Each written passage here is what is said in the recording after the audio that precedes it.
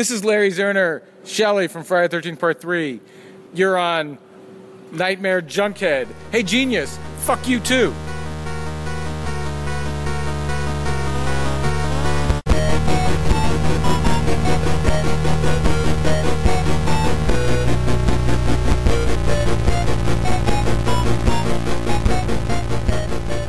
Weaving in and out of your consciousness like a bad dream you can't wake from, this is the Nightmare Junkhead Podcast, a horror podcast that always dresses to the nines when attending a shunting.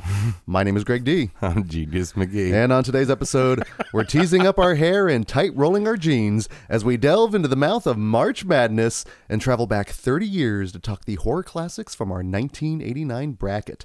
But before we get into that, let me remind you we're part of the Boom Howdy Podcast Network. Boom howdy. You can find our past episodes at boomhowdy.com, or the easiest way to listen in is to simply search for Nightmare Junkhead in your iTunes or SoundCloud app, hit subscribe, and when we drop our latest episode, it'll download directly to your listening device of choice. All up in your Aquanet hole.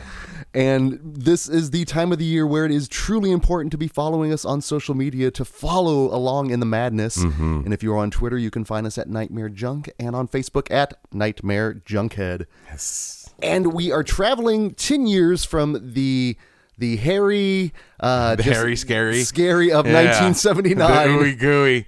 And then, or we're traveling backwards. Potentially. Oh, no. We are totally going forward here to the year of 1989. 89. And you say ooey gooey. Yeah. Man, we have some ooey gooey stuff in this year.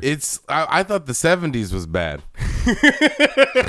Well, and it's strange enough as it is when we're looking at this. Really, 89 is going to transition us into the 90s, but we're also, that is the last time we're saying, or looking back in terms of Into the Mouth of March Madness and anything from the 70s. Yeah, it's so hard to say. No, we need a 70s. Oh, you know what? And that's all right with me. Exactly. I'm glad we're on the same wavelength there. But honestly, here in 1989, and we've talked about it, and if you go back to our last two Into the Mouth of March Madness tournaments, the 80s have always been more difficult for us because it's the heyday of horror. Yeah, it is that good point. It's the heyday of horror because there's some hard choices on here. You know what I'm saying?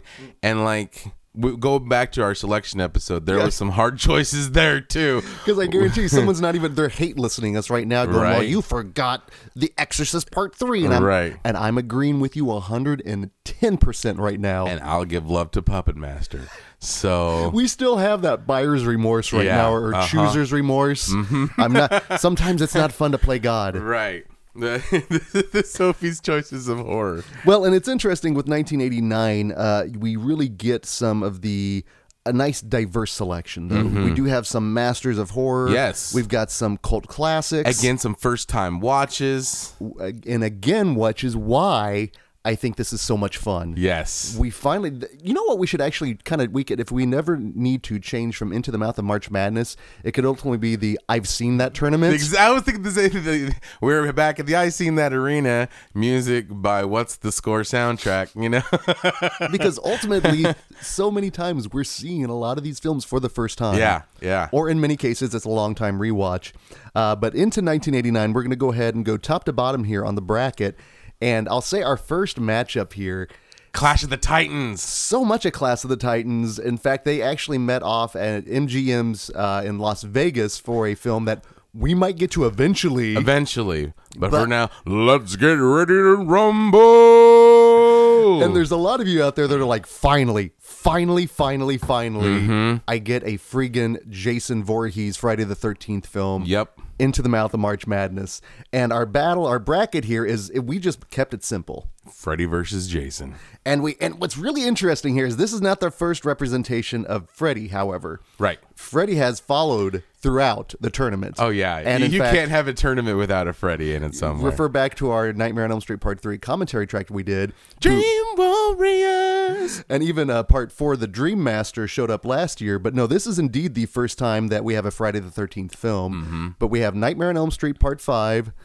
And what a Dream Child. And what a Friday they were starting with. We're coming out of the gate with Friday the 13th Part 8, Jason Takes Manhattan. So you have a Part 5 of a franchise. Versus a Part 8. So they're well established in their careers. Very much so. But ultimately, it's what's fun with that, though, is you kind of, with Part 5 of Nightmare on Elm Street, it's the completion of the Dream trilogy. Yep. And with part 8, It's especially with Friday the 13th, it's a new take on a new locale. and that's just what it is. It's kind of rinse, repeat, and a new location. So where do we start with on our first matchup here? Oh, and I should say, ultimately, in the first round here of the Into the Mouth of March Madness tournament, we do have 2 criteria that we stick to when it comes to seeing which film moves on to the round of the Scream 16.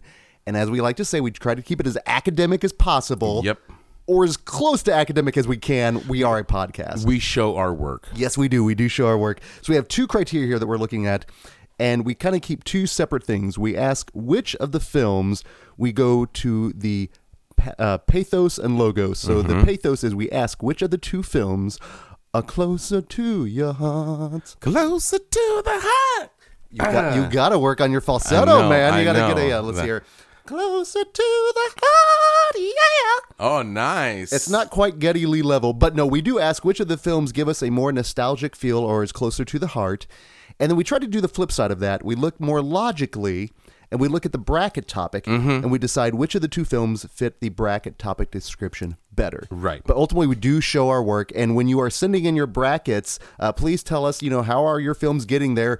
Craft the narrative that you can see with a film's journey throughout the tournament. We're showing our work, so at least show us yours. That's right. Hopefully, that's we showed us ours. Yeah. Don't take it the way Genius no. would take it. Take it the way I would take that. Okay, let's just stay there.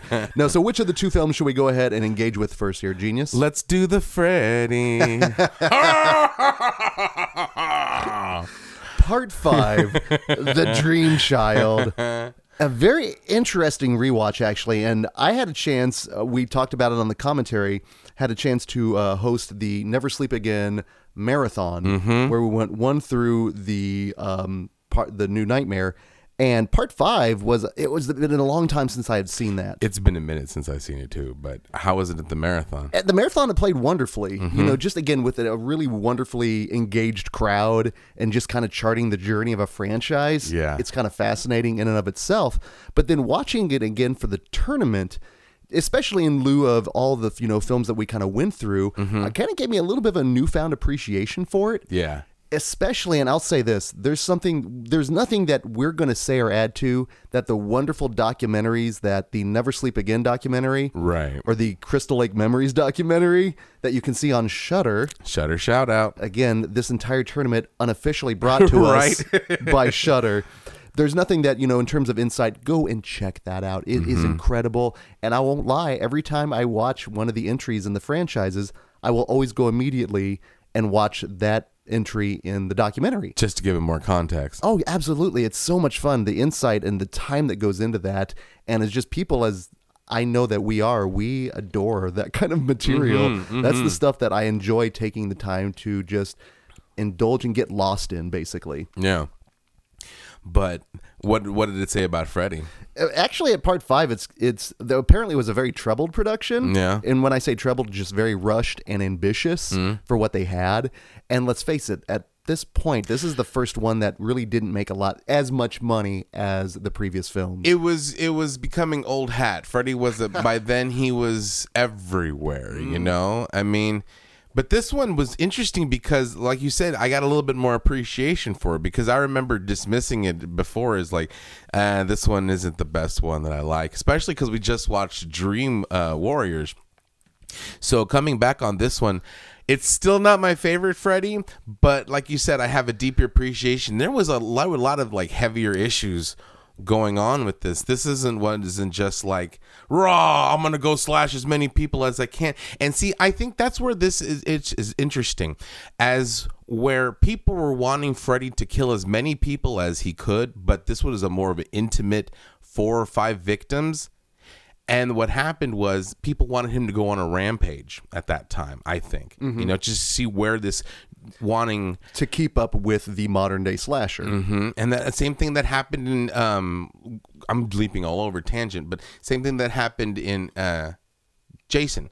You wanted to see just getting slash. So I think that this one that dealt with topics of like always has dealt with going on with the day. This was more of an intimate, their own personal like message, especially with the whole dream child aspect. You know, I thought this was an interesting conclusion to the trilogy. Like, it's still not my favorite one, but it was a good, okay, I see where you went with this. It would have been interesting if David Cronenberg could have done The Dream Child regarding just the, like you said, there's some not necessarily heady things going on in the film, but they do look into the whole idea of motherhood, of abortion, of a woman's, some very heady things that you would not necessarily expect with a Nightmare on Elm Street film. I mean, let's face it, at that point, like you said, there's kind of an oversaturation of Freddy. It's like, he's more, and he just became a joke. Yeah. But at the same time, he's still cool. I mean, it's still a Freddy movie, and I'm still going to fucking watch it, and I'm still going to dig the shit out of it. Well, and also, I'll say this, the cast in and of itself, and that's one of the things that I think that kind of separates your normal, a good slasher from your substandard one. But Kelly Jo Minter shows up in Dream Child, and my first thing was, hey, summer school worked. She graduated, made it through, and that was kind of a welcome reprieve of someone that we love, you know, in terms of summer school. Yeah. And those characters. And I like the kills in this one. There's actually some decent ones in here. There's some good ones, but the thing about it is, I think I was expecting more from Freddy, you know? But I really enjoyed the kills in this one. This is still a good story, you know? This was more story-driven in a weird way. Well, it like I said, it just goes more into the whole idea of motherhood, what it takes to grow up. And it also tries to expand a little bit more on the mythology as well. Of Freddy. Where you get more into, again, how he was raised, going up, the whole thing where the spirit of the nun is coming back, guiding Alice through everything. And I like what they tried to do. You know, they tried to incorporate, but of course you're going to have the dream powers, okay, of people bringing, because that was established in Dream Master. And so where would you take the Amanda Kruger arc that was established and continued in part 4, right? So that was a good like way to try and bring it off. I think at sometimes they feel like they bit off more than they can chew, but at the same time, I like what it did. Well, I'll even say this regarding at this point in part 5 of your franchise, I think they went a little bit more involved on how to bring him back, going through the dreams of the child. At least not the dogs pissing in fire at people. Exactly. You know? Exactly. There's a little bit more thought and care went into that. It made it, again, a little bit more insightful, and you care a little bit more for these characters, especially ones that have survived through multiple, you know, films in the franchise. Yeah. I kind of wanted it to be a bit more bombastic and fun, but at the same time... Video game Freddy wasn't bombastic and fun for you? No, I'm sorry. That's Freddy's... That's I should say comic book... Actually, no, Super Freddy in this one. I always had a beef with comic book Freddy because comic book Freddy reminded me of like Boob Freddy, you know, because he was all like buff and weird looking, you know? I mean... Swole Freddy isn't necessarily as scary as little, you know... Right? Liffy. But I liked the kill where she was just getting fed. Boom, boom, boom, boom, boom, boom. That was mean. This, I think, also really accentuated the whole Freddy saying bitch thing. Yeah. There were so many times, even when it wasn't necessary, that he inserted it. Scary Terry. It's as wonderfully done on Rick and Morty. And that also just shows you how, even to today, the influence of Freddy Krueger still remains. Yeah. And why we're still, again, now talking about the film 30 years later. Like I said, it's a good Freddy movie. It's not my favorite, but I really dug it. You know, I think they tried to handle too serious of a topic. Either they didn't walk that line between goofy and fun. While it's still a fun movie, and like I said, I still really dig the shit out of it. It's just a good one. Not my favorite, but I dig it. And it also ended with a rap. You can't have a horror franchise without a rap. And we're truly transitioning. Was he doing the Freddy? You know, he totally could have. Because he's got that longer, weird arm in this movie as well. When he's like, "It's a boy." Yeah. He's over there popping and locking. It's a boy. That's... Yeah, it's Baby Freddy's gnarly looking. Oh, I will give complete the makeup props. is cool though. Fantastic, so good. Yeah, the so special good. effects when it brought in was hella cool. Baby Freddy is frightening. Yeah, that's something. Again, I would have loved to have seen Cronenberg do this film. Don't dream it. We'll bring the brood back into here one way or the other or not. But let's go ahead and then go from one Titan to another. And this is, it's shocking. We're 3 tournaments in, and this is the first appearance of an icon, a genuine icon. 2 icons, I should say. Jason Voorhees and the man that, portrayed him. Kane Hodder. Indeed. Yeah, but here we have Friday the 13th, Part 8, Jason Takes Manhattan. This movie gets a lot of hate, and it deserves some of the hate it gets, but I'll tell you what, it's a fun fucking Jason movie. I enjoy the shit out of it.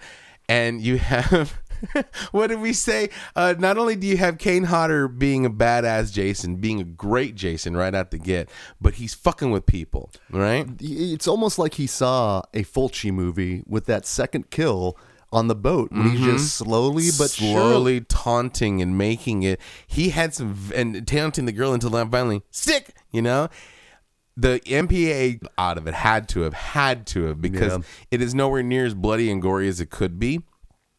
But I enjoy the fact that he's kind of almost like taking what you can get and what you like and beating the shit out of you with it, like the guitar.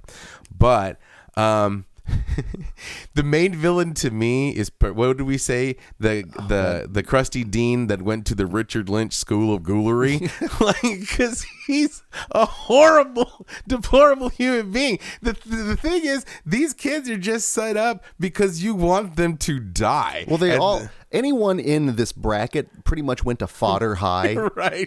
They're graduates of Fodder High. You think you get away from it? No, you go right into Kane Hodder's Fodder High. Yes. But regardless of a celebratory cruise or not, you're just meat for the grinder. Well, even if you're dressed up like Slim Goodbody, you're gonna. Well, what I love is you do get definitely a Crazy Ralph character. The kind of the look at that boat, the captain, like not the captain, the Maritime Ralph, right? Yeah. Maritime Ralph. It's got a death hurt at 50 boys away. Well, what's interesting with this film, and this is what actually. Part 5, did you see in the theater? Of Nightmare on Elm Street? Yes. Okay. Part 8 of Friday the 13th, did you see in the theater? Yes. What were those theatrical experiences like? I remember not much. I remember being like, especially with both of them. At first, the first time I saw the Freddy movie, I dismissed it. I was like, man, that was weak, right? I was expecting more. And I walked out, but over time I got to appreciate it a little bit more. Same thing happened with Friday the 13th, but I remember going, that wasn't bad. But I remember people like, man, I would hear people go, complain. To this day, you still hear that. Well, but and because I've always been a defender of it. I enjoy it for what it is. It's stupid. I want to see teens get killed in horrible ways, and that's what they do. Well, they set themselves up for failure in the title by itself. Right. It's in the title, Jason Takes Manhattan, and he takes it in basically the last 15 minutes, and it's not necessarily in Manhattan, it's basically in Canada. Yeah, and it's in the most abandoned part of New York ever. But what my main beef was, I wanted to see Rampage Jason. Why was he? I know he was going after the girl that got away, but that was stupid. Here's the thing. The whole movie, no matter if you like it or not, I really enjoyed this movie. So when I'm saying this stuff, it's coming from a place of not love, but right? I mean, I really do like. But the whole movie's a stupid movie. I mean, first of all, you got the crusty dean with his caterpillar eyebrows being a monster. And then also, can we talk about the appearance of Jason in this film? It looks weird. He looks... But he's slimy. Yes. But when he's... Okay, here's the thing. When he has the mask on, he's genuinely scary. When he's on the boat, he's an imposing figure. Mm-hmm. But when he gets the mask off, the reveal was like...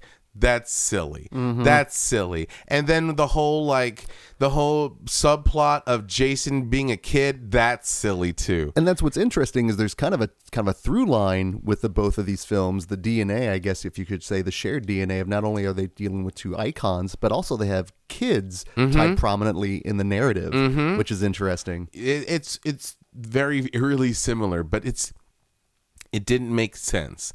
But I just wanted to see Jason fuck up some teens, and I got it, you know? He did. And so, but there was just so many parts where it was an interesting balance, because for every good thing I have a negative thing, but there was some very good kills. I really enjoyed the kills in Friday the 13th Part 8, about 50% of the time. When there were good kills, they were great kills. But when they weren't, it was like, man. I'd give a shout out to the sauna one. Yeah, the Was quite sauna one. good. The sauna one with the hot rocks being put on him and just burning a hole right into him. That fucking sucks. pretty brutal. That sucks. And I gotta give a shout out to the kimono into Oh, the mirror. Lord have mercy. Just holy smokes. I haven't seen anyone react to something like this viscerally quite, and I'm glad. I should say probably not since the Poughkeepsie tapes, which I wasn't there. I have only heard of through lore, but it's a set piece I completely forgot about, and then to see and hear you react to it, I had completely forgotten about it, but it's that scene set it up. Okay, so like she just tried to seduce the ghoul teacher by dressing like painting her body like she's fucking Slim Goodbody, and like Lord about the digestive system. If you're a younger listener, put it in YouTube. It'll probably scar it'll you. freak you out because that dude was freaky as shit. So anyway, It's Verhoeven's PSA. Right? Would you like to know more? So anyway, so she's over. So she's just washing off because it's. Toweling off after the gratuitous shower, which they don't show anything in Yeah. the shower, so she gets off, and she's trying to close. She sees Jason, and she closes the door. So she tries to escape, but Jason comes and grabs through the door, pulls her kimono, and as she tries to escape, I guess she slips and slides, but she slides out of her kimono in like one false swoop and hits. Boom, right into the mirror. It was like bullseye. It was so comical to me because at that moment I heard and I just lost it. I lost it. Jason turns out to be a very big fan of Benny Hill, Right? Because Dude. he's happy Jason did this because he's fucking laughing in this movie. This is weird. That's another thing. There's some cool stuff in it, but there's some stuff in this movie that fucking pissed me off. You know, like one, Jason laughed. He laughed. And I initially thought there was maybe something wrong with our copy, but no, it is verified. There are certain points in this film that chi-chi-ha is weird and off, and he laughs and responds. Because it's a chi-chi, it's a chi-chi-chi, ha, ha, ha, not a ma, ma, ma. Exactly. That's the difference. And with the ha, ha, ha, it makes it sound like he's fucking laughing. And I think it goes back to the whole Buck Flowers separate universes. I think with the Friday the 13th, it's the ki ma ma versus the chi chi ha ha versus what you think is the reality. And the ha ha ha, because I could just picture like the dots on his mask being like a smiley face, you know? Because it made the movie very fun for me, you know? Well, and listen, we love both of these films. Obviously, they're the reason we're talking them about here on the bracket. But unfortunately, only one can make it forward to the next round. So it's time to put these two titans together. Dare we say a Thunderdome-esque battle. Two titans enter, only one titan leaves. And we're going to ask the first question. Genius McGee, Nightmare on Elm Street Part 5 or Friday the 13th Part 8, which one is closer to your heart? I remember being disappointed at both of these movies, but I remember being less disappointed at 5 because it was still a good story and I appreciate what they do. But here's the thing. I know when people give this shit and everybody says it's one of the worst movies ever made, and the toxic waste scene was hella fucking stupid. It was hella fucking stupid, but it was it offered some great comeuppance when he took the ghoul and he put him in that toxic waste sludge with that dead fucking gnarly ass rat. That was the perfect comeuppance for me. That was an excellent, excellent kill. And we did talk about the appearance of a chud rat that would just be like a Cronenberg combination of your worst fears. I've always been a fan of 8, and I have to vote for 5. Because I was less disappointed, but I gotta give 8 its credit. I gotta give 8 its love. Again, these are tough decisions that we have to make here. I'll say this: I enjoy both of these as well. They're obviously not my favorites of the franchise, but that being said, there is an element of Jason Takes Manhattan when he confronts my true, younger terror from my days of the Street Toughs. Street Toughs. And there's something about that, just seeing that just warms my heart. So for that and that alone, I'm going to go with Friday the 13th, Part 8, Jason Takes Manhattan. Now, this is going to be the harder one, just in regards to how we define and show our work here. But the bracket topic was a simple one. Freddy versus Jason. Yep. So, genius, Freddy versus Jason, who do you think wins this particular battle based on these two films? This was a hard one. Because here's the thing. I've always enjoyed 8. I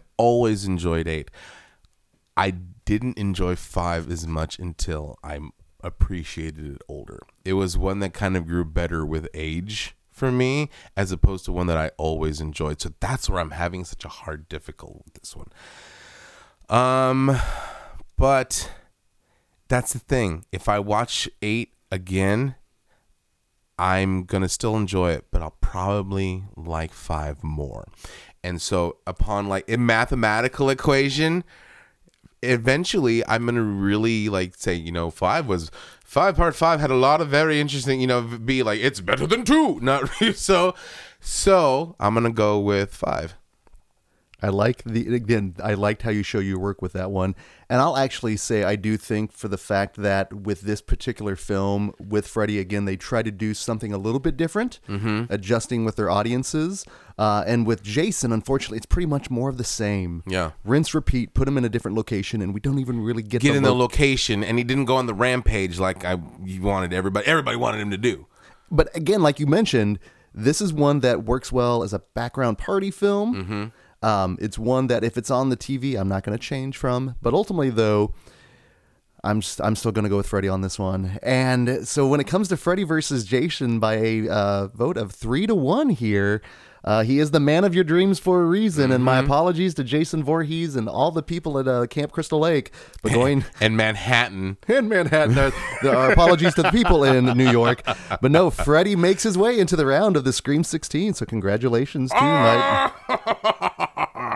Only if to persist with that particular laugh and everything. Now, our next bracket matchup here in topic is one that I'm really excited to talk about because there's this really weird kind of synergy that happens in Hollywood every now and again where maybe a general idea will kind of make its round and then multiple studios will start kind of churning out the same type of film. Obviously, with the slasher boom, everyone had their own little thing. But when it came to like underground or underwater monsters, occasionally you'd get some similar ones propping up at the same time. Yep. So like we have a category. It was like you're saying the time when we have like even in the 90s it was Dante's Peak versus Volcano, and then like there was like Samuel Bronkowitz Presents, and there was like those old disaster movies all at the same time. Even then you had Jaws and then Orca. Oh yeah. So here we have 2 underwater creature features. We have Leviathan versus Deep Star 6.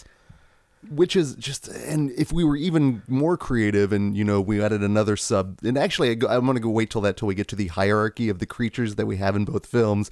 But no, both of these are ultimate fun creature features, a throwback movie, both featuring creatures that dwell underneath the waters. So ultimately, Genius McGee, number one, I know you would never find yourself in this environment. Fuck no. Fuck no. I wouldn't even go in an underwater pool. You know what I'm saying? I do like those underwater things at the zoo where you can go in the tunnels and tubes, but I know that I'm like 3 steps away from being out, But like in Jaws 3, fuck all that noise. In these 2 things, no, fuck all that. I'm not, even though how many, you want to go in an underwater sub and live in the colony and help drill underwater? Fuck you. And this is going to be one of the few times to say I was actually kind of brave on the podcast, but I've been to Disney World down in Florida, and they do indeed have a restaurant that is under a water in an aquarium, and I saw many a shark, and I was like, I've seen Jaws 3, and I know some damn sharks, mother.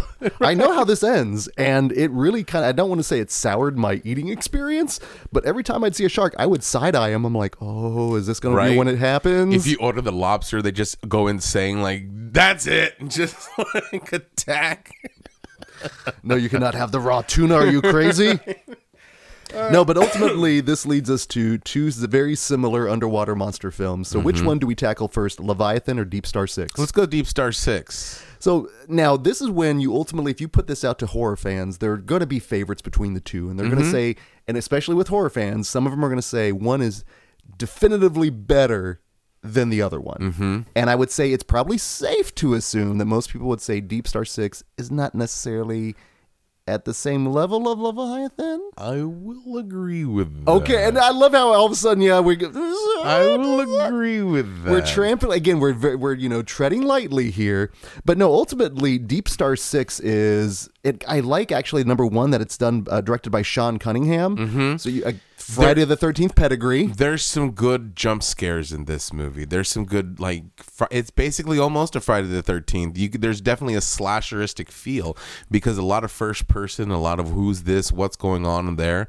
And almost a mystery, kind of in the kin of. I mean, you know, it's an underwater monster, but it still has that slasheristic feel to it. And what is the reveal going to look like? How do we go into the reveal? Because that's ultimately, if anything, that Jaws taught us is you don't want to necessarily see all of the shark initially. You need to be fed bits and pieces initially. Chum the waters. Yes, very much so. And with Deep Star 6, ultimately, what I really like about both of the films, and I think when it comes time to battle, I think it's going to come down to two things. The style of the creature and the style of the cast. Because both of them are very strong. Yep. So let's talk about the cast of Deep Star 6 because Greg Evigan, who is the lead in this film. Now, if you're in a very cute 80s or 90s kid and you were into sitcoms, he was part of the whole My Two Dads sitcom, which was paired with, do you remember who was the other dad? I want to say Paul Reiser. It was Paul Reiser. Yeah. Which, if you look into weird alien creature features, his tie to aliens. Yeah. So there's a really weird, not necessarily 6 degrees of Kevin Bacon. But one went to space and one went to underwater. They had there's only 2 dads, so they're both 2 working dads. Every other Wednesdays are harder with that one there. But this also has one of my all-time favorite character actors, and he's one of those guys that elevates anything he's in.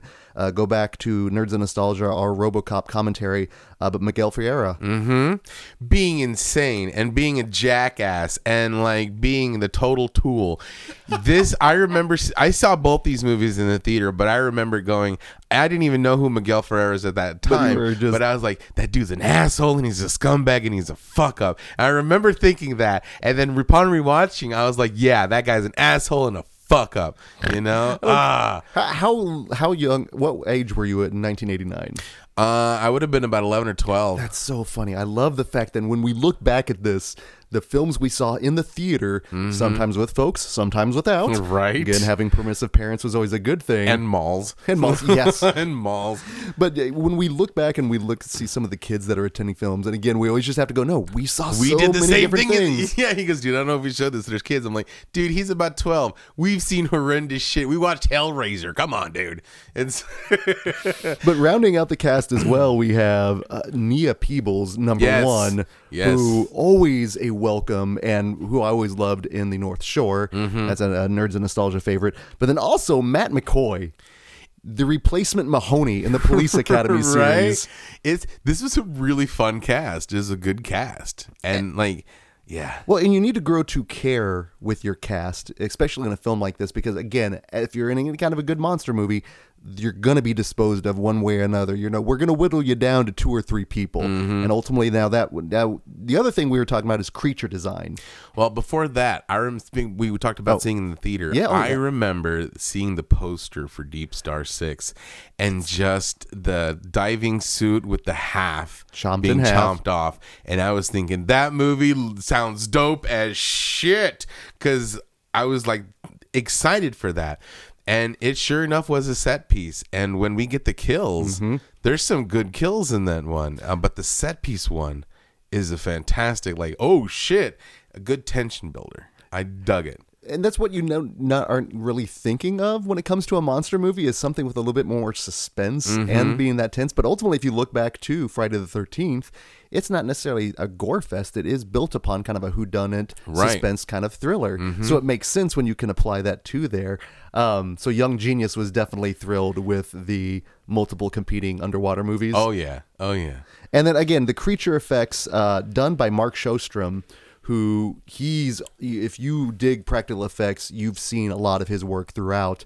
But ultimately, I dig the creature design in this one.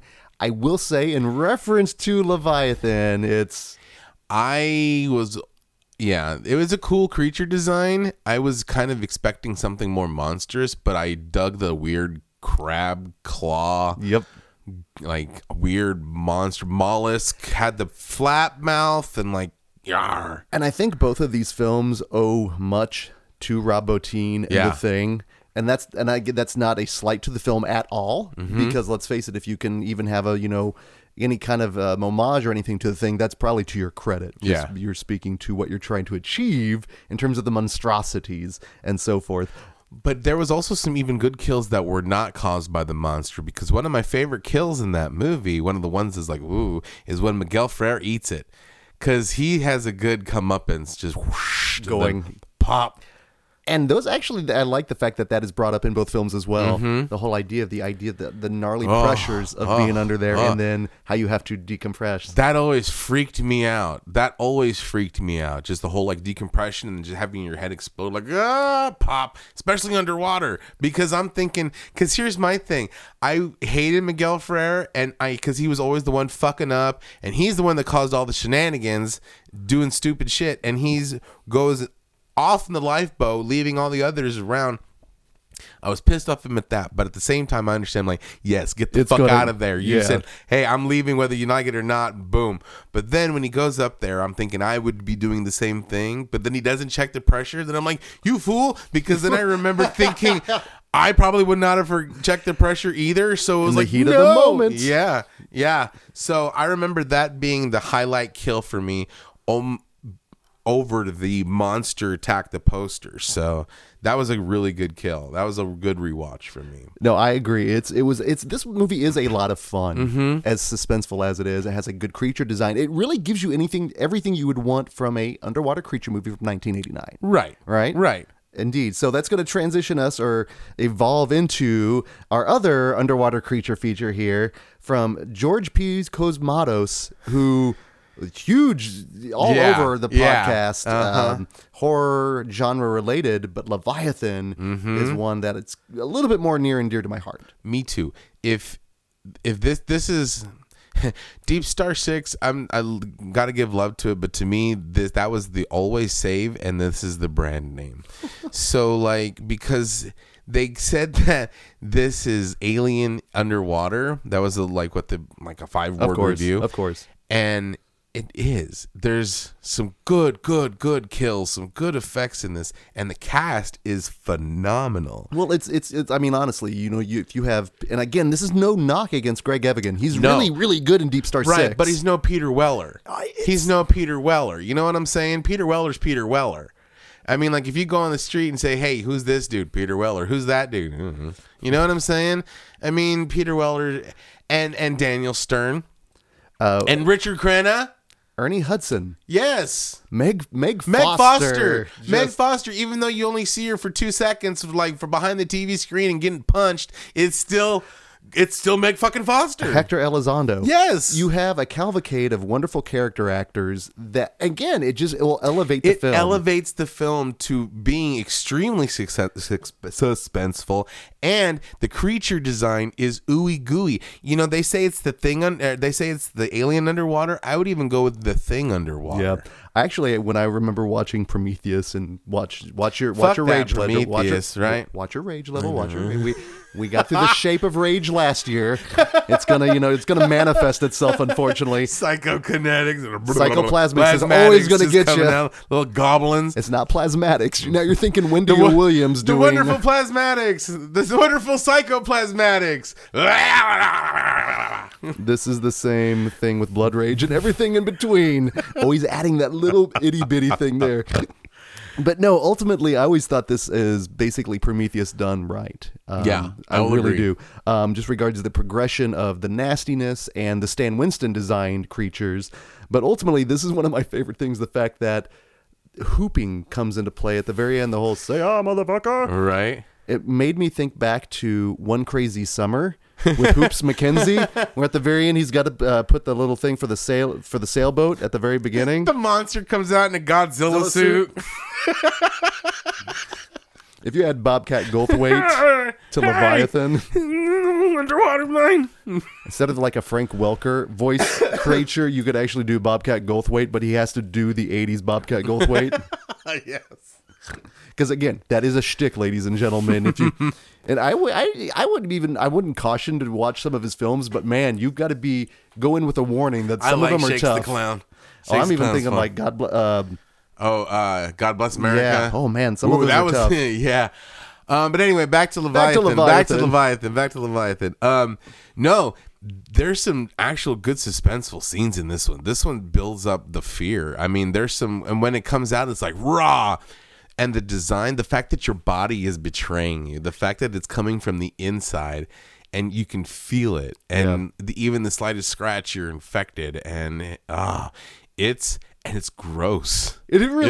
He's a gross monster. I mean, a monster underwater prehistoric mollusk mudflap thing is one thing, but this abomination of your former friends into this Cronenbergian gooey pustulant creature, that's some scary, ugly shit. It's really funny the fact that Cronenberg didn't get through our first round, but yet his effect and his like influence still lives, right? And is found in almost everything. It's incredible. No, ultimately, yeah, these are both so much fun. But ultimately, I do think there's kind of a hierarchy, like you said, of how people approach these films, even including James Cameron, The Abyss, that also came out in 1989. So if you think about how we had this kind of underwater dirge of films all at once, 89 was kind of a banner year for that. Yep, for underwater monsters. But unfortunately, only one can move forward here. So who's going to evolve into the round of the Scream 16? We're going to line these two up here. So Genius McGee, Leviathan, Deep Star 6. Which one are closer to your heart? Like I said earlier, it's not a knock to Deep Star 6. And I bet there's some hardcore Deep Star 6 fans there. Man, this is bullshit. But at the same time, if Leviathan is the name brand, Deep Star 6 is like best choice. Now, but ain't nothing wrong with best choice. I love some best choice. And sometimes you want value. But when you got that little extra bit of money, you can splurge on the name brand shit. You're going to splurge on the name brand shit. So I'm going to go with Leviathan. Man, you're showing your work. And I will say that you could almost carry that argument into the next topic there. No, for me, ultimately, it comes down to what, if I have a choice, what I'm going to show initially. And I think in the best of both worlds, you show both of them, ideally. But if you're only going to incorporate one and then something else, I think if you choose between the two, you do go with Leviathan, to the point that I had it as a movie night in my backyard. Yeah, Leviathan is... Whew. It was a good one. So I'm going to definitely say that one is close. That one definitely is close to my heart, to the point that I did choose that as a movie night. So that in itself wins it over. But when it comes down to what is a better creature feature... And again, how do we define that? That's kind of up to us in showing our work. So, Genius, how are you going to say which of the two is a better creature feature? Okay, so if we're going, I'm going to have to split this up in two random topics. If we're going with underwater creature feature, I would go with Leviathan. I'm going to go with Deep Star 6 because it's a monster from underwater. He's born and bred. Whereas Leviathan, it was kind of like created in a lab and subject. So it could have been set in space. It could be set in Wisconsin. It could be set anything. So if it was underwater creature, I'd have to go Deep Star 6. But since it's creature feature, I'd have to go with Leviathan because that is an ugly fucking monster and what it does to you. The creature from Deep Star 6 will just eat you. This one fucking gooey society shunts you. So we'll get to that soon enough. Right, but still, I'm going to go with Leviathan. Yeah, and I do hearken to your whole argument of if you do have the opportunity to see one of the two, you're going to go with the one that's going to give you a little bit more. And like you listen, you can't go wrong with either. Right. But choosing between the two, I'm also going with Leviathan. Yeah. And not necessarily a surprise, but making its way into the round of the Scream 16 and evolving is Cosmatos' Leviathan. Yep. Now, oh boy, this next round is a very, very... Number one, I know both of them were first-time watches for you, but the bracket topic is cannibal consumption. And the two films that we are putting together here, you could almost quite literally put them together. Yeah. We have from 1989 two just stone-cold cannibal classics. We have Society going up against... Parents. These are both first-time watches, and I thoroughly enjoyed both of these movies, and I can't wait to talk about them. So, since they were both first-time watches, which one, Genius, shall we talk about first? Let's go Society. Okay. Let's go Society. I've seen the shunting before because it's not a Nerdoween without a shunting. So, Society is truly one of those that you could say... I've seen that. Society has a reputation. Yeah.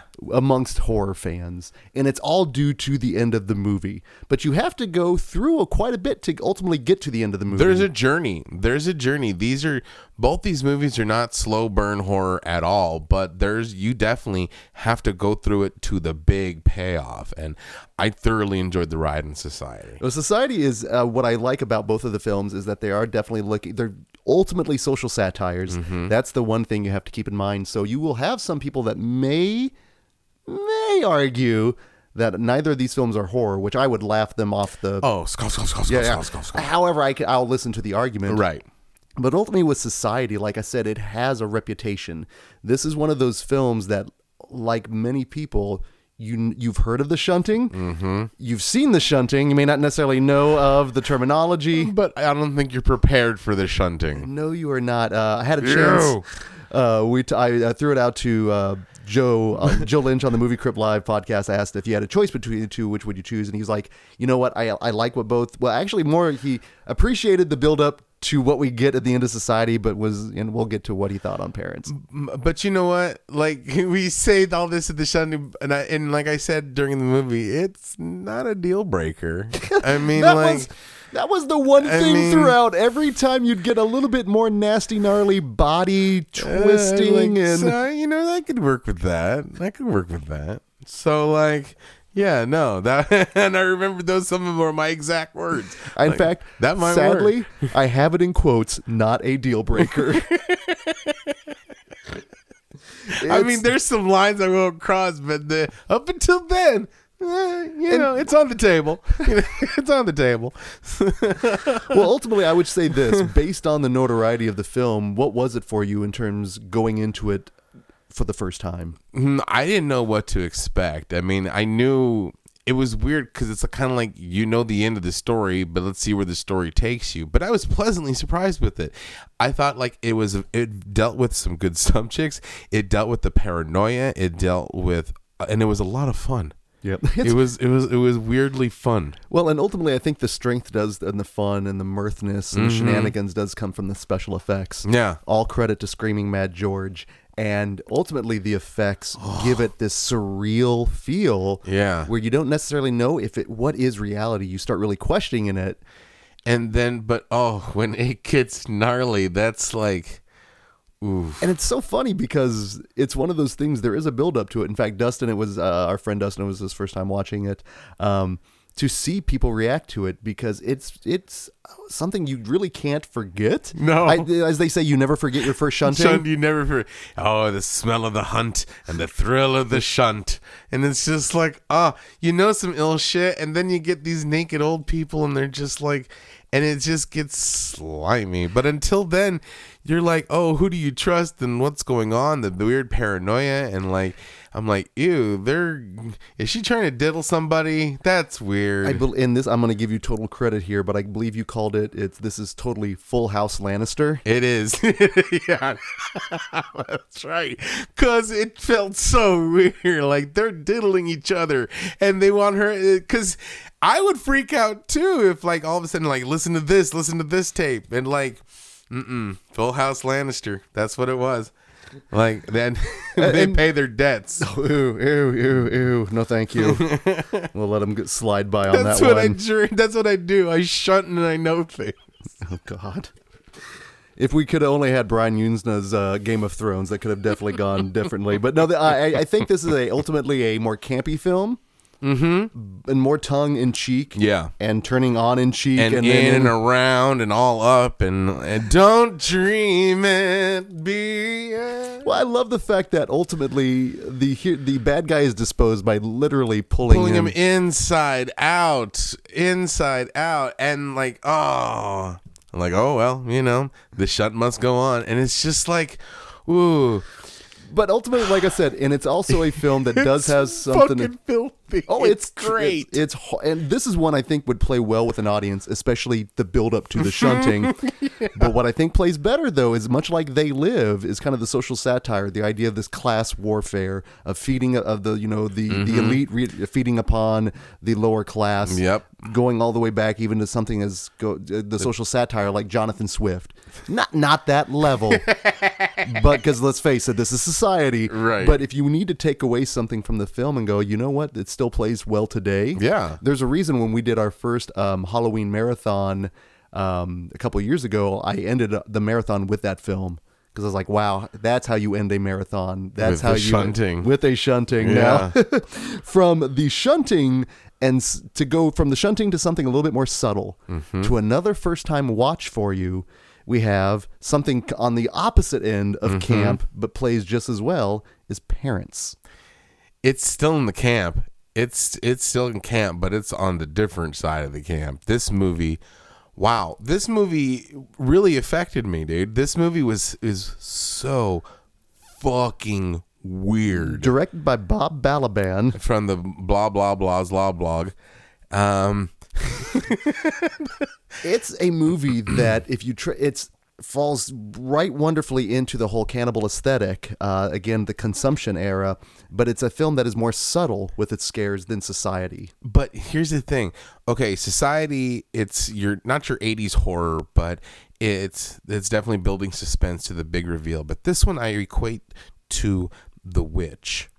If the Witch was set in I Love Lucy, because it's a satire, as in everything is so uber 50s, it's uber 50s. I'd like to shout out to Andres Hasmanis, the set director or the art director of the film, because it is pretty next level. But it sets up dread from the get-go. You don't know what's happening or what's going on, because you also have that unreliable narrator. And that kid is weird as shit. He's got some issues. The entire family is unsettling. Yes. From Randy Quaid to Mary Beth Hurt, who both give scene-stealing performances and throughout the film. Before Randy Quaid turned and perverted YouTube Santa, he was scary as shit in this movie. And you forget he'd show up in a lot of genre fare. He shows up as the sheriff in The Wraith. And he's menacing as all get out in this film. Man. I didn't know if he was a diddler or if he was a killer or what. But this movie, there was a lot of, I'll tell you what, I was almost questioning, this is one of those, is this horror type things as I was watching it. Like kind of like The Witch. Because it's super slow, but it's not. It's just so weird enough where it grabs your attention and you want to see where this goes. And then horrific shit happens in this kid's dreams and his dream world. And it's got a whole lot of dream logic in it. But when the scenes, like, for example, the refrigerators comes out with blood.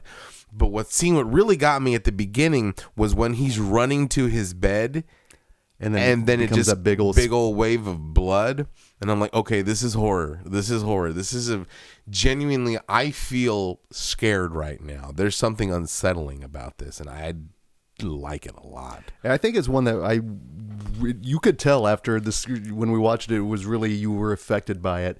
And that's the best part of this whole thing, is that first time viewing going, man, why did it take us so long? Why, and this is one that I saw initially back on, it was a USA Up All Night screening. And Vestron recently put this out on a Blu-ray, which is what I picked up for this. And I'm glad I did. It's great, but then it gets weird with the sausage squiddly diddly. The meatly deedly is what you called it. So this film is a step away from being like a vegan propaganda David Lynch film, right? And that's what I like about it, because this is a film I think that you could show. We need more meat. This is definitely a film you could show to your artsy friends that may not necessarily be into horror, but I don't think you could show a normie this one, though. I think you can. Or could you? I think if you say this is a very weird movie, but it deals with a lot of issues of trauma and what straight up through a kid's mind, and so you can look at it as not drama horror, because it's horror. It's a horror movie, but you can show normies if you say like it's a drama with some horror elements. But we know it's horror. It's about cannibals. And that's the thing. The whole movie you're questioning what is really going on. And that's what I liked about it, because it's never like, dog will hunt, You're always wondering, because if what is going on in the beginning, especially in the beginning, with just turning the lights on or changing the music, would be a Hallmark movie. But the fact that, like, don't worry, everything's okay. Things happen in the dark, but nothing happens bad, you know? If you say it like that as opposed to, you know what, sport? Things happen in the dark. You know, it's just made it so ominous and creepy with Randy Quaid. It genuinely, like, this is unsettling and so weird. It's batshit, dude. It's nuttier than a shithouse squirrel. It's crazy. Well, I'm glad to see that it had such an effect on you. And, you know, both films, obviously. So that being said, let's go ahead and see which one goes to the next round. So that being all that love just been feasted upon both films. Genius McGee, which film, Society or Parents, is going to be closer to your heart? That's depending. Okay, here's the thing. They were both first-time watches. Right. But I think what happened was because I knew of the shunting, I kind of like wasn't spoiled, but I enjoyed the ride up to it. But it still freaked me out and still weird because I only saw that little part. There was so much more. But knowing nothing about Parents except the poster, this one threw me for a loop. This one just like, wow. And like you said, I couldn't stop talking about it for about an hour afterwards. Yep. So I got to go with Parents. That makes total sense to me. This is a tough one, too, because I saw neither of these in the theater. In fact, with Parents, it was one that took me quite a while to actually see. Society was one of those that I saw edited first and then was able to seek it out. So for me, it's a tough one for me with regards to which one has the most nostalgia. I will say, and this is something we stress all the time, is kind of the shared experience, is getting a chance to see again both of these films with a meager audience, just my friends there. You know, I'd love again to see them both in the theater, but the reactions on both of them were nice in what were expected. But I guess that initial kind of response, I'm actually going to go with Society on this one. Again, both were good, but it kind of the ride up to the build up to the shunting was great. I will say the overall dread felt in Parents was great as well. Yeah. Now, that being said, with the bracket topic, we have cannibal consumption. Again, you could take it quite literally. You could take it, how do you interpret this one? But who is going to feast? Who is going to devour their way with the bracket topic? Genius, let's start, Society or Parents? See, none of these are deal breakers. None of these are deal breakers because I'll tell you what, when the cannibals and Parents made the food, the end feast, okay? The beginning liver and onions shit, I was like, ew, that's gross. But the end feast and looked fucking delicious. I was hungry after Parents, but I was also after Society. I was like, I'm feeling a little anxious, I was like, don't dream. No, I wasn't. No, but none of them were deal breakers. So do I go with actual consumption of the flesh, eating, or consumption of the flesh? I think for just the fact of the matter is that they are absorbed into the fold per se. I'm gonna go with consumption-wise Society. It's a very good argument. I'm actually going to agree with you on that. Now, that being said, because we get really kind of the literal cannibalism in Parents, right? Which is in and of itself crazy, scary. But with Society, it gives you that more horror analogy. It's next level cannibalism. You can add to it, absolutely. And ultimately, when you end up with a shunting versus, either feast, you're going to be gagging, hopefully one. I got to go with Society. So that being said, seek out Parents. Yes. It is well worth your time. Oh my goodness. If this was, once again, like you said on the last one, if it was, we recorded tomorrow, it might be different. Yeah, but I really thoroughly enjoed Parents so much. But unfortunately, going back for seconds in the round of the Scream 16 is the thrill of the shunt. Oh God, the taste of the shunt. Society moves forward, which leads us to our last matchup here. And it's always nice when we have what we would call the masters of horror, when you have two undisputed titans in the world of horror going up against each other. Yep. And we obviously had that in the first round in 1979, even though it was a different title. But this particular round gives us two totally different films. Oh, yeah. Totally different. Oh, yeah. The Masters of Horror we are talking about are Stephen King and Wes Craven. We have Pet Sematary going up against Shaka. Now, ultimately, if you go back in the month of February, we're not going to go in depth and detail into Pet Sematary. Right. I hate to be lazy, but please refer back to our talk with Heather Wixon. It's extensive. It's everything you want. that will be, and we'll show our work when it comes down to the bracket topic, but we're not going to waste any more time talking Pet Sematary and bringing back that PTSD. Right, but that's a good movie. It's so it's still haunting and effective. Oh, absolutely. But we're going to have a little fun in this little last matchup here, and we are going to go with one of my favorite Wes Craven films, although in polite horror company, I couldn't necessarily put it above like Nightmare on Elm Street. Or, no, I'm not going to say it's better than Nightmare. I'm not even going to, but I'm going to say it's fucking great. Shocker is fantastic. Shocker is a great movie. Shocker is one of my favorites of Wes because ultimately you can see him realizing at this point he's not necessarily maybe going to get all the back the back accolades. No, actually, just regards to the income from Freddy. Oh no, he's not going to get any residuals.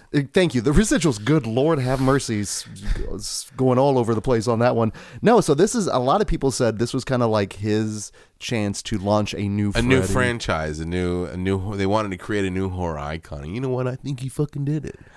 Mitch Pileggi as Horace Pinker. He's scary as shit, dude. He's like Criminal Minds scary. Before he translates into the whole, going, wavelengths, this and that, he is truly terrifying. His physical presence. Yeah. And listen. And he's a clown. He cracks wise. And honestly, in Nightmare on Elm Street, go back to our Scoring with Hypnosis episode where we asked, how do you do the Freddy? Oh! Well, I think ultimately, if you were to translate, if Horace Pinker blew up and you had like maybe a do the Pinker. Do the Pinker? Yeah. We know how it would work because it's just a little slide. Just a little It's a little slide. Slide, slip and a slide. And even with his limp and slide. But while you're throwing up, shotgun, just going around like. He's still terrifying. He is awful. The massacre of the cops, just everything associated with him is horrible. Horace Pinker, basically, he's a home invader. He goes in your home and kills people. I mean, like when we first meet him, he's already killed 30 people, like families. He'd fit right in with like the Night Stalkers and Cobra, and that's like his whole MO. And then now, I will say what's nice with Shocker is if you go back and you look at Sam Raimi and Wes Craven, they had this whole thing where you would always find like their posters from their old films or clips from their old movies showing up in their movies. Nightmare on Elm Street features Evil Dead. Evil Dead has Freddy's glove. Hills Have Eye poster. Here in Shocker, I think Wes Craven kind of upped the ante. He's like, okay, so we've had clips, we've had posters. What if I get your brother in my movie? Is that going to like work for you? Ted Raimi is that spice that adds everything just a little bit more good horror flavor. He's the spice that makes it nice. Yeah. So you've got Ted Raimi in here. Now, Peter Berg's performance, it's a little weird, and I'm not the first to point this out, but his delivery throughout. Yeah, he's probably the weakest link in this movie. And I'm not trashing it because I actually enjoy it. Me too. Just, it's so slovenly and just slowed down. I'll tell you what we're going to do. He's not quite Patrick Warburton.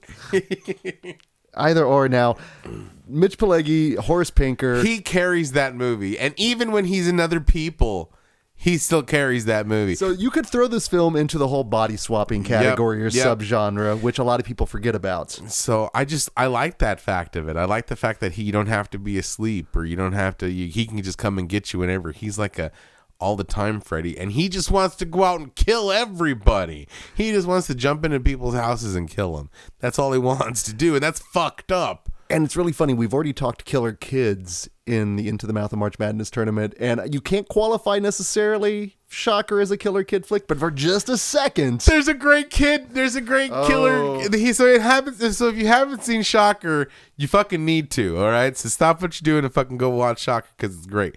But if you've seen Shocker, you know what I'm talking about. He inhabits this little girl's body, and this little girl runs away with a limp, and she hops onto this bulldozer, and she's trying to kill the main guy, and she turns on the bulldozer and won't go, and she goes, "Come on, you fucker!" And then just in this little girl's voice, and just she goes off. She would be a great pairing with the girl from The Visitor. The Visitor. Just cussing at two cussing little girls. It's hilarious. hilarious. That and like vile grannies. Well, and not only does he swap bodies, but technically he can show up in your massaging chair as well. Like Cherry. This movie, okay, we're giving it a lot of love, but I'll tell you what, this movie's silly. This movie is super fucking silly. And so even when talking about like Pet Sematary, I said it's because it's not scary. No. There's not any really raw. But it's so much fun and so good. Mitch Pileggi is scary, but when he gets goofy and he does his magical powers, it gets goofy because he's got jokes. He's like an elevated Freddy, which I like. And so he's like, Wes Craven's saying like, let's see where we can go with Freddy and where he got wrong. Let's make it kind of funny, you know?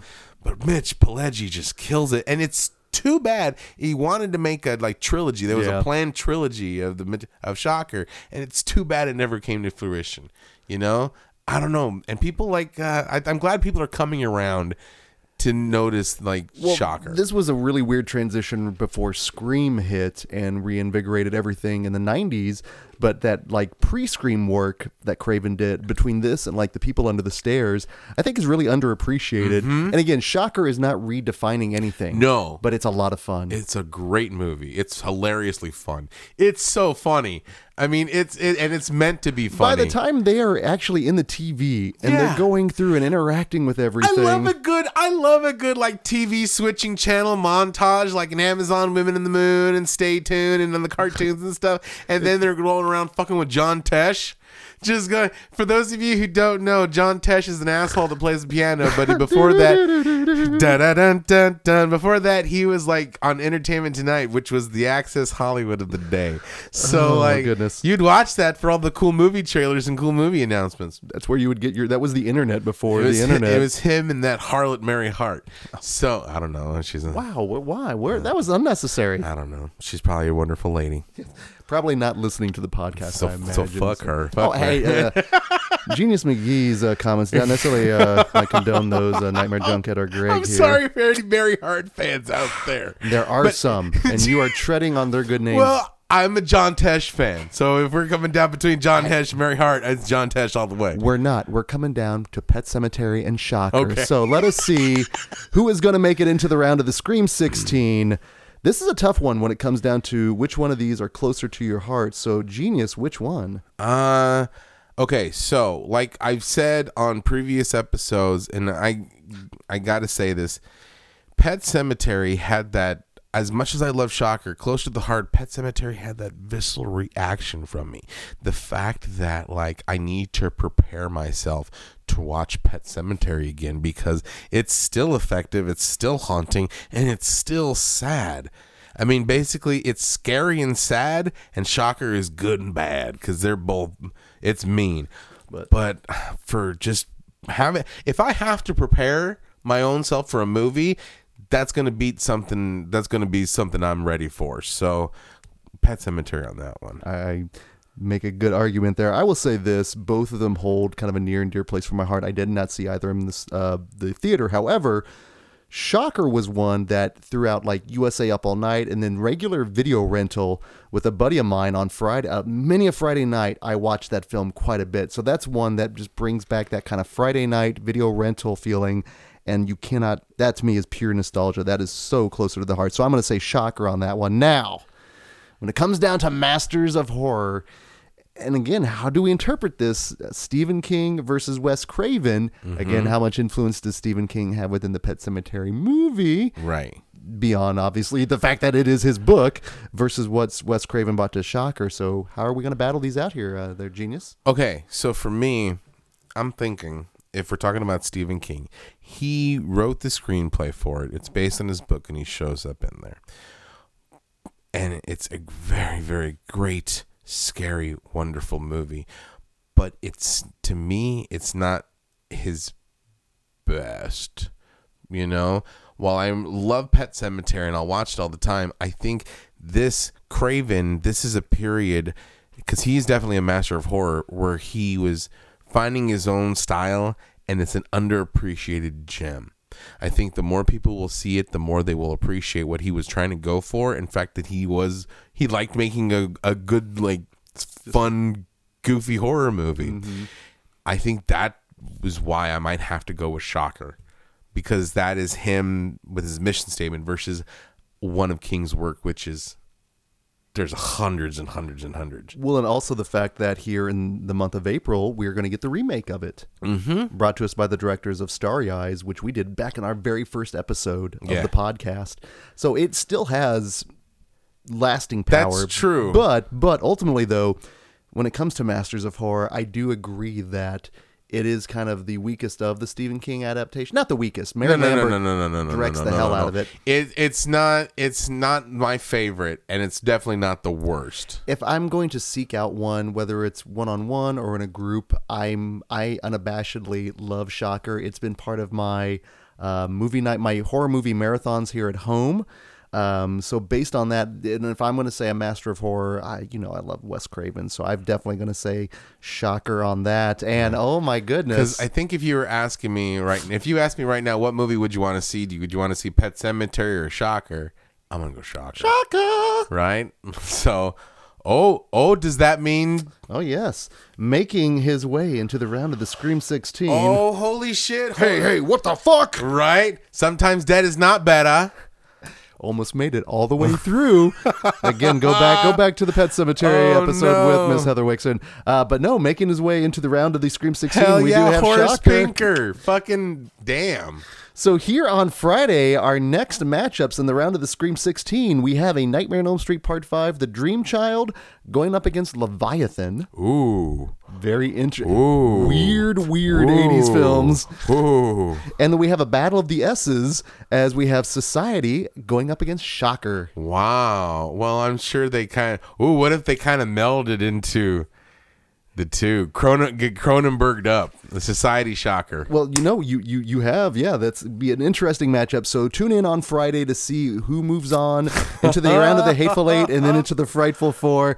We do have Dustin Pryor from the Media Rewind podcast and Justin Beam lined up for the round of the Hateful Eight. So until that time, this is Greg D. I'm Genius McDavid, and we'll see you in your dreams.